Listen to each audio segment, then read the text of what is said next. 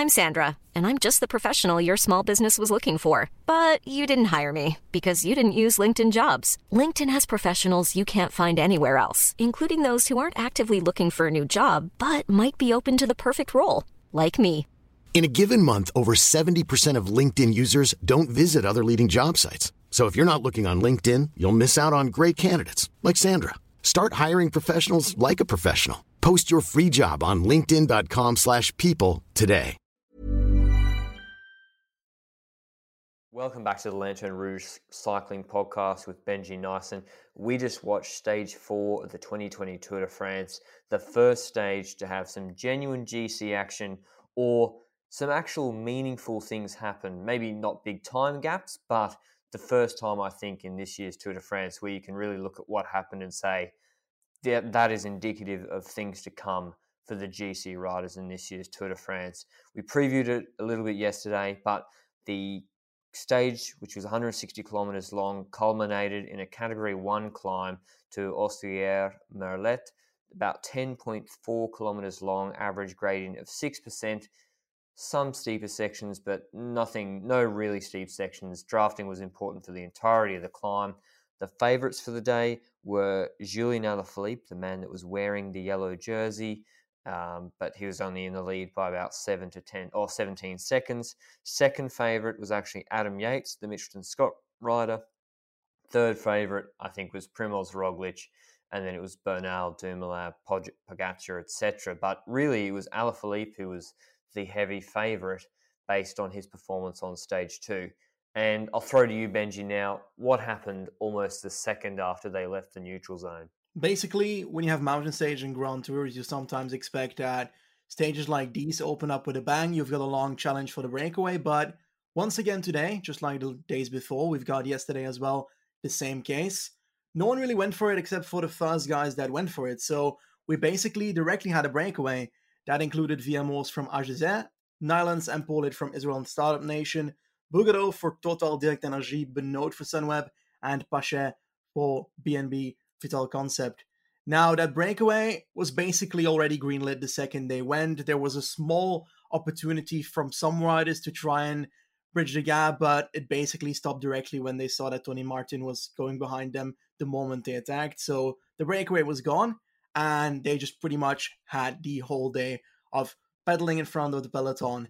And during that stage, we also had a proper KOM point in the middle. That was a Col du Festre, and that one gave the most points out of the ones that are in the stage.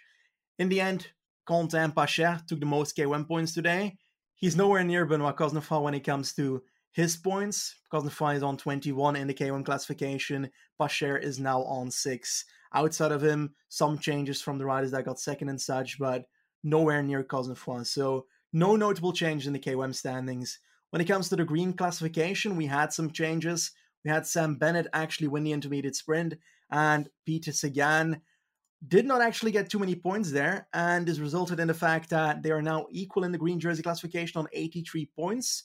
After that intermediate sprint, we eventually just came down to the fact that the breakaway was not going to make it, as in the peloton, there was genuinely pacing happening, mainly from the Koenig at the start, because there was one man at the head of the peloton pacing the whole day for 145 kilometers in total. El Tractor, Tim de Klerk, what a legend, man, honestly. A whole day at the front of the peloton, keep on pacing, and he kept that breakaway under control himself. What a day for him.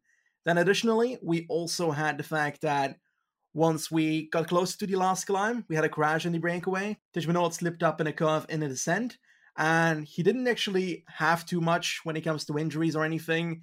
It looked a bit sketchy when it comes to the crash because he went over the rails at the side of the road, but he came out pretty much unhurt as we know of right now. We might hear some injuries afterwards, but not too big of a deal.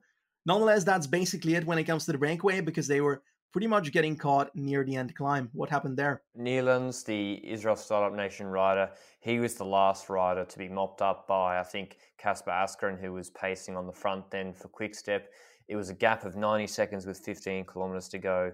They whittled that down, or Askren did, all on his own pretty much, down to about 40 seconds with 10 Ks to go. And at that point, the ghost was truly up for Nylons, who, yeah, he's a pretty good climber. I think he's won a Grand Prix de Wallonie and Tour de Hongrie Stage 5. like uphill, but still, De Koning had their mind set on keeping Alaphilippe in the yellow jersey, but also going for stage win as well. And at the base of the climb, with 7Ks to go, is where the climb truly started, although they'd been going up a false flat for some time, which I think really, that really hurt Neilands with the fatigue he had from being in the break all day. It was Tony Martin still there pacing for Roglic. It was kind of strange, actually. It was Martin pacing for Roglic with Wout van Aert behind him, and then Roglic third wheel on one side of the road. Then it was Dries Stevenens initially for De Koning on the other side of the road, pacing for Julian Alaphilippe. For some reason, and I mentioned this in the video I did for ITV, not a plug, it's just saying, I mentioned it then. Jumbo-Visma had their other three riders, Dumoulin, Hessink, or four riders, Dumoulin, Hessink, Bennett, and Kuss, behind in like mid-pack, not up with Roglic. So it wasn't like a traditional Ineos train where they do have all of their riders up at once. And I noticed that in, I think, stage 2, where they had them separated, where Dumoulin lost the wheel. I think something similar happened again today, because the plan was for Kuss and Co to actually come through later, or Kuss to come through and pull, which did happen, but we'll get to that, and for Bennett to certainly pull as well. But it was Dries Stevenens pulling for Alaphilippe. Tony Martin pulled off, but the pace wasn't so hot because Martin was able to go back into the back of the group, I think I saw, and it was still a very, very large group at 7Ks to go. Bob Jungels was pacing for Julian Alaphilippe, I think from like 5.5Ks to go. I'm not sure about that strategy for Quick-Step. Maybe they were just trying to keep Alaphilippe at least in good position at the front of the climb. Quick-Step haven't brought with them a squad that can really hang in, or domestiques that can really hang in on Category 1 climbs such as this. It's not, it's not the hardest climb in the world, but even then, Bob Jungels probably could actually. That's probably a bit unfair on Bob Jungels. If he was just riding in the middle of the pack, he could probably make it quite a long way. But they don't have riders like Sepp Kuss on that level, or even Joao Almeida would have been a big help, I think, for Julian Alaphilippe today. I'm not sure if you agree or not with that, Benji. But eventually, Jungels pulled off, and there was kind of a stalemate on the front initially, but then Wout van Aert came through. And when I say stalemate, there was like a 3-second pause where it wasn't clear who was going to take it up. And I think that was because George Bennett was supposed to be pulling on the front at some point for Jumbo-Visma. Instead, Wout van Aert, the beast, he pulled a double turn for Primoz Roglic. I think you calculated, Benji, that he pulled from until like 1,800 meters to go. So it was just Wout van Aert first wheel, Primoz Roglic second wheel up this climb. Still with a very large group, by the way. I'm talking, at least 30 riders until maybe, under 2 kilometers to go. So Wout van Aert obviously paced it really well because he knew he couldn't leave Roglic isolated, and Bennett wasn't there to help out either and pull his turn. Egan Bernal was there sitting pretty comfy. Kwiatkowski, Carapaz, Julian Alaphilippe, I think, was slotted in on Primoz Roglic's wheel, marking him. Tadej Pogacar was in the top 5 pretty much at all times. Guillaume Martin in the top 10. And then Wout van Aert was starting to pull off, and out of nowhere, Sepp Kuss comes up the side of the peloton, decides, oh yeah, okay, I was sitting mid-pack or in the back of the pack, nowhere to be seen. He moves up. Dumoulin was kind of floating mid-pack. I'm not really sure what his deal was today, but yeah, Sepp Kuss moved up and just started ripping it on the front. I assume a lot of you will have seen stage 2 of the Criterium du Dauphiné. Same sort of vibes as that. Kuss on the front. He looked a little bit less imperious today, but I think that was because I don't think it went exactly to plan for Jumbo-Visma. If they had to draw it up, like Dauphiné was just an absolute clinic stage 2, but nonetheless, Kuss went on the front and really started to thin that group out to about 15 to 18 riders and just the top GC, guys. And then eventually Kuss kind of ran out of steam with like 550, maybe 650 meters to go. I was worried that now it was looking good for Julian Alaphilippe, right? Because the entire climb, I haven't looked at the VAM or had my little stopwatch out, so I can't tell you whether the climb was done at a monstrous pace. I don't think it was, just from a visual assessment of it and the size of the group for pretty much the majority of the climb.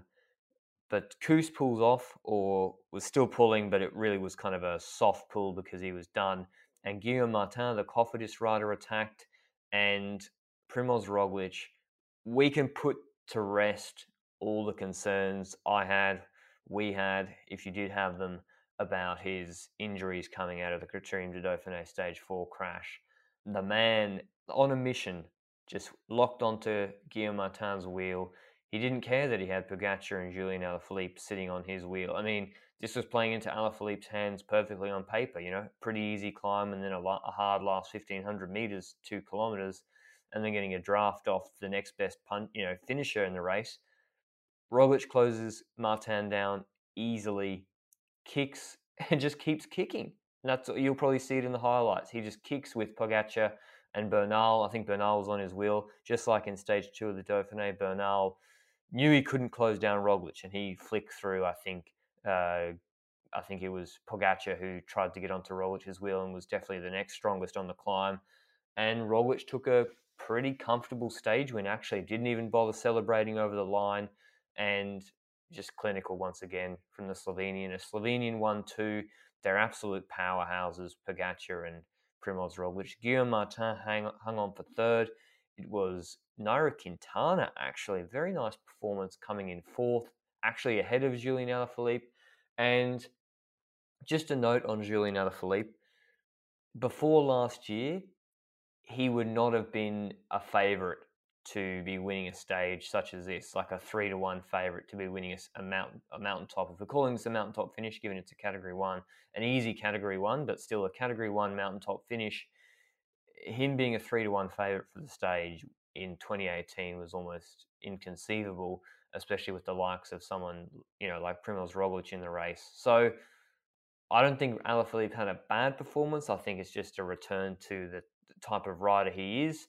And, he didn't have much teammate support either.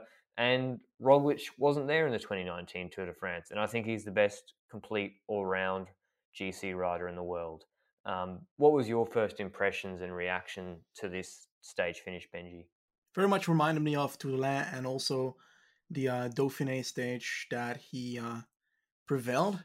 Honestly, it's a bit of a copy of it, in my honest opinion. I enjoyed a lot in the sense that it's typically his way of winning now, having his team do a lot of work on the climb, but also making sure the tempo is just good enough that he can still launch that 1K sprint at the end. And it's just his main benefit that he can finish it off, while others that are also climbing at a relative same pace, that they cannot finish it anymore. He is one of the climbers that can finish a mountain stage with one hell of a punch. We saw that in the Tour de France 2018 from Geraint Thomas, and this time around we see that Roglic certainly had that. And we also already knew that he had that, but this one confirms it once again. But also I want to take a note at Guillaume Martin. He often has these quick punches at the end. He's got a bit of a acceleration in the last kilometer as well, but I often feel like he's misusing it in the sense that he's using it a bit too early always. It's like he doesn't have the confidence in his actual finish, because that acceleration he did in the last kilometer could certainly have brought him potentially closer to Roglic, in my honest opinion. Obviously, Roglic was really powerful here, so it might have been really hard to beat him, but I think Guillaume Martin got closed down initially, or a little bit, from Sepp Kuss, but I then think Kuss flicked Roglic through because he wasn't going to close the gap. I agree with you. I don't know why Martin... I mean, it's not a bad move, I guess, if all the GC favourites, the heavy favourites, look at each other and he gets to maybe get a bit of a 3 to 4 second gap in the last 500 metres. But yeah, he was still able to hang on for third, kicking with 500 metres to go, and, maybe even longer than that. So I would have liked to see him back himself, get a little bit aggressive, and fight for Alaphilippe or Pogacar or Roglic's wheel and just stay there. And we know what Roglic is going to do in stages like this nowadays. The biggest disappointment for me was Richard Carapaz. I'm not sure if I can remember it in the preview video or podcast we did. I think I picked Roglic for this stage. I thought he'd do well, but I also had Carapaz marked down as well because, I just thought he had a really good punch at the end of climbs like this, and he got gapped pretty badly, I think, and I'm not sure if he even got the same time as the other riders. With respect to GC, This has actually moved Primoz Roglic's odds down quite a bit from 3.2 to 2.5, given that it should erase all the concerns anyone has about his condition. He looks like he is in the same condition he was at Dauphiné. I mean, his team support wasn't it's about the same. His Koos was unbelievable again. But yeah, it's moved out. It hasn't really affected Egan Bernal's odds too much, and that makes sense. The reason for that is we weren't expecting him to win this stage anyway. He wasn't going to be, hanging his hat on winning time or gaining a lot of time on this sort of stage. And his strategy will be to try and just conserve time, and then, on one or two stages, try and attack early on a really long HC climb like Col de la Loze and put actual minutes into Primoz Roglic. I assume that's what his strategy will be, and that's why losing a few seconds to Roglic in this stage shouldn't really change anyone's opinion of him. Obviously, Richard Carapaz now, he's gone from fourth favourite to pretty much out of GC contention.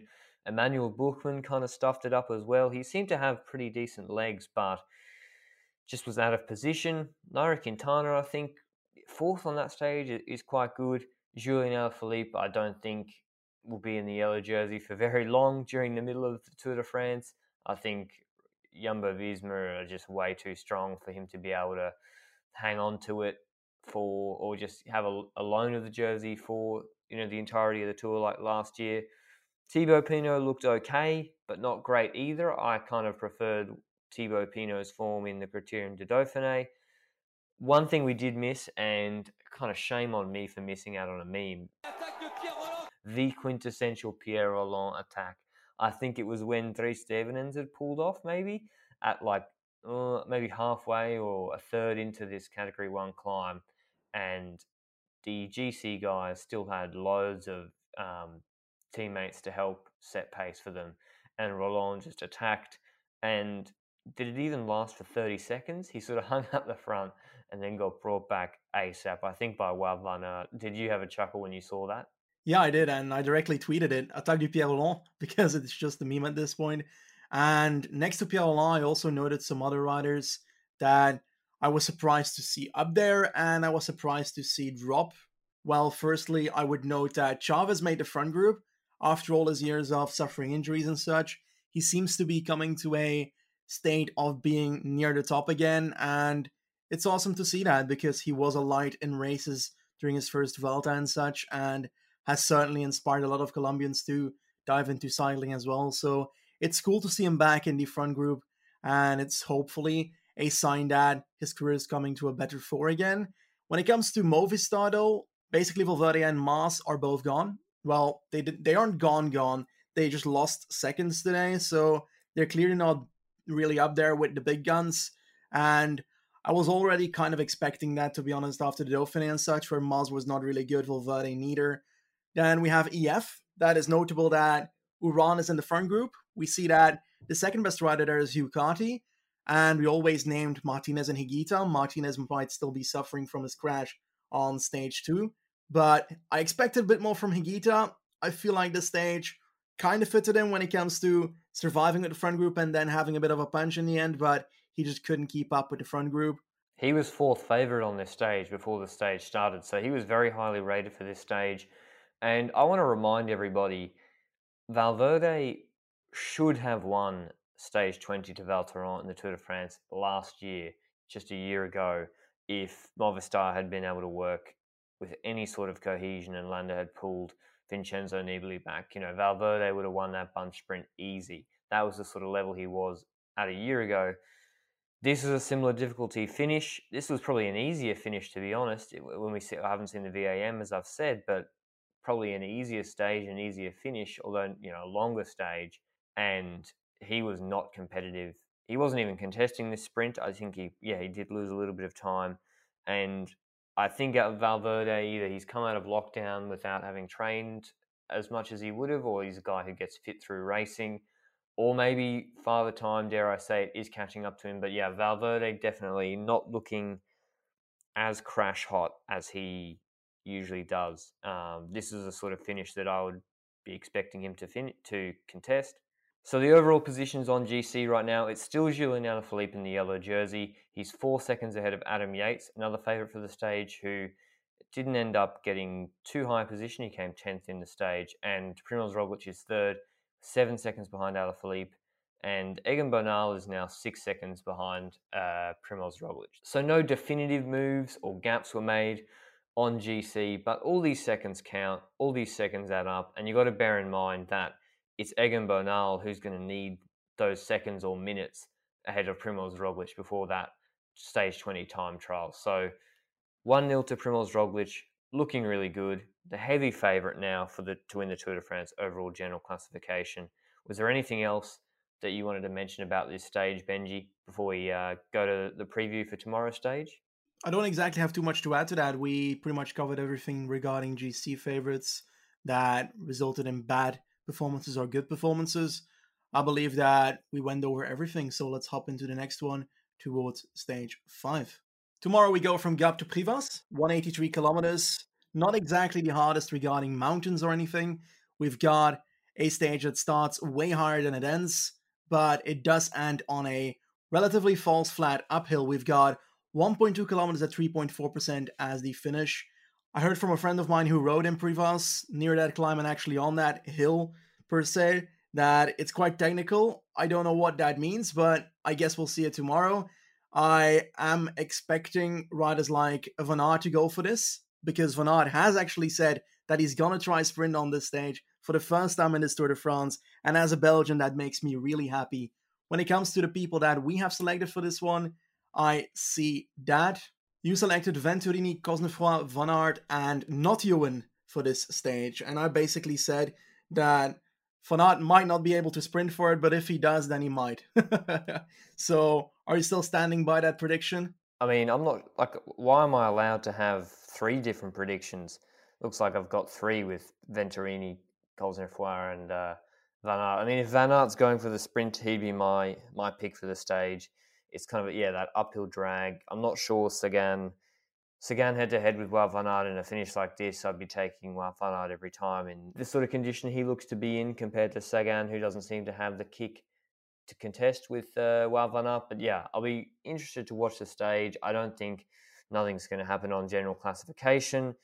It might be, I don't know, whether a break goes, whether Peter Sagan wants to get in a break again because there's a intermediate sprint 47 kilometers into the stage, because he's now, I think, level with Sam Bennett in the green jersey competition.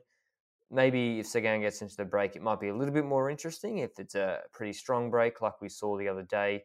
But yeah, not expecting anything on GC in this stage, and I think Wout van Aert for the win if he actually does end up contesting the sprint.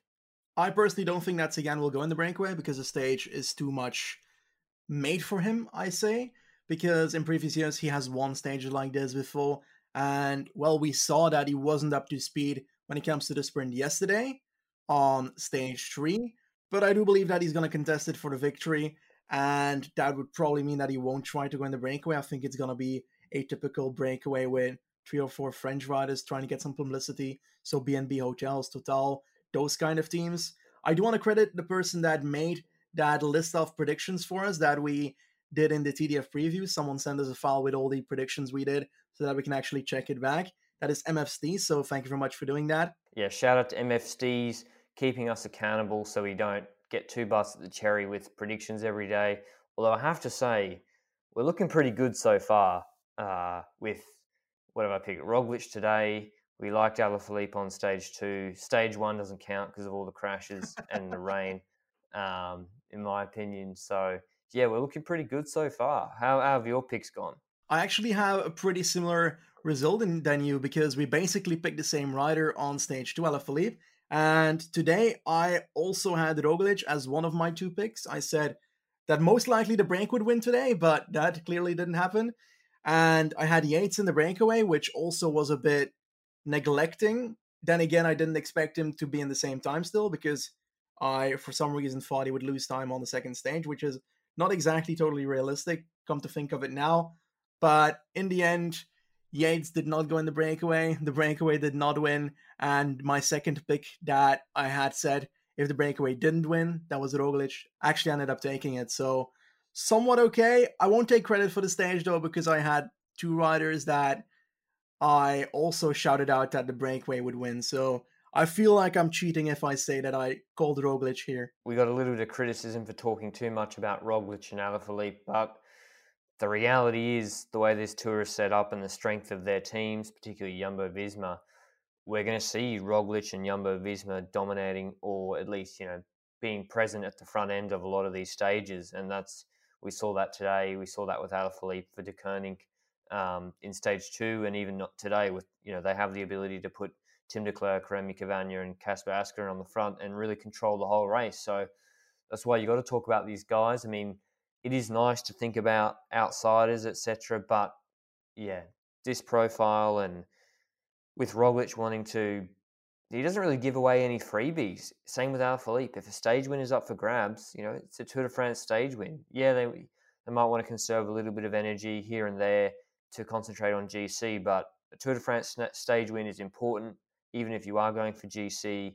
And if they got the team, which they both do, Ineos, I think, are taking a really conservative approach, but yeah, Jumbo-Visma and De Koning, they're going to hunt stage wins wherever possible. And we saw that today where De Koning just did not let that break have an inch. They controlled it the entire day.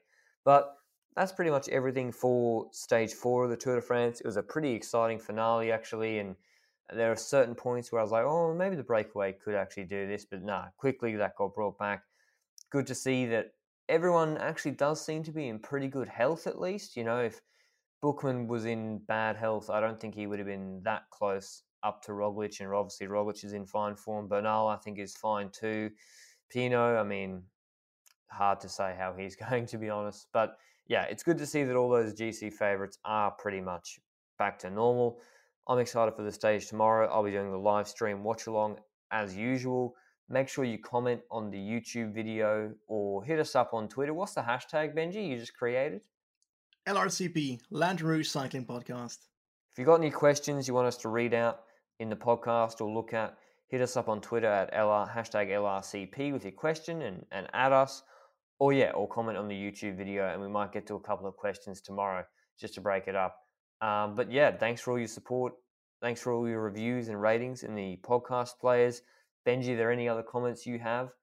Not really, no. I think I've got everything said by you. Thank you very much for listening. Thanks for all the support, and I guess we'll see you tomorrow. Ciao.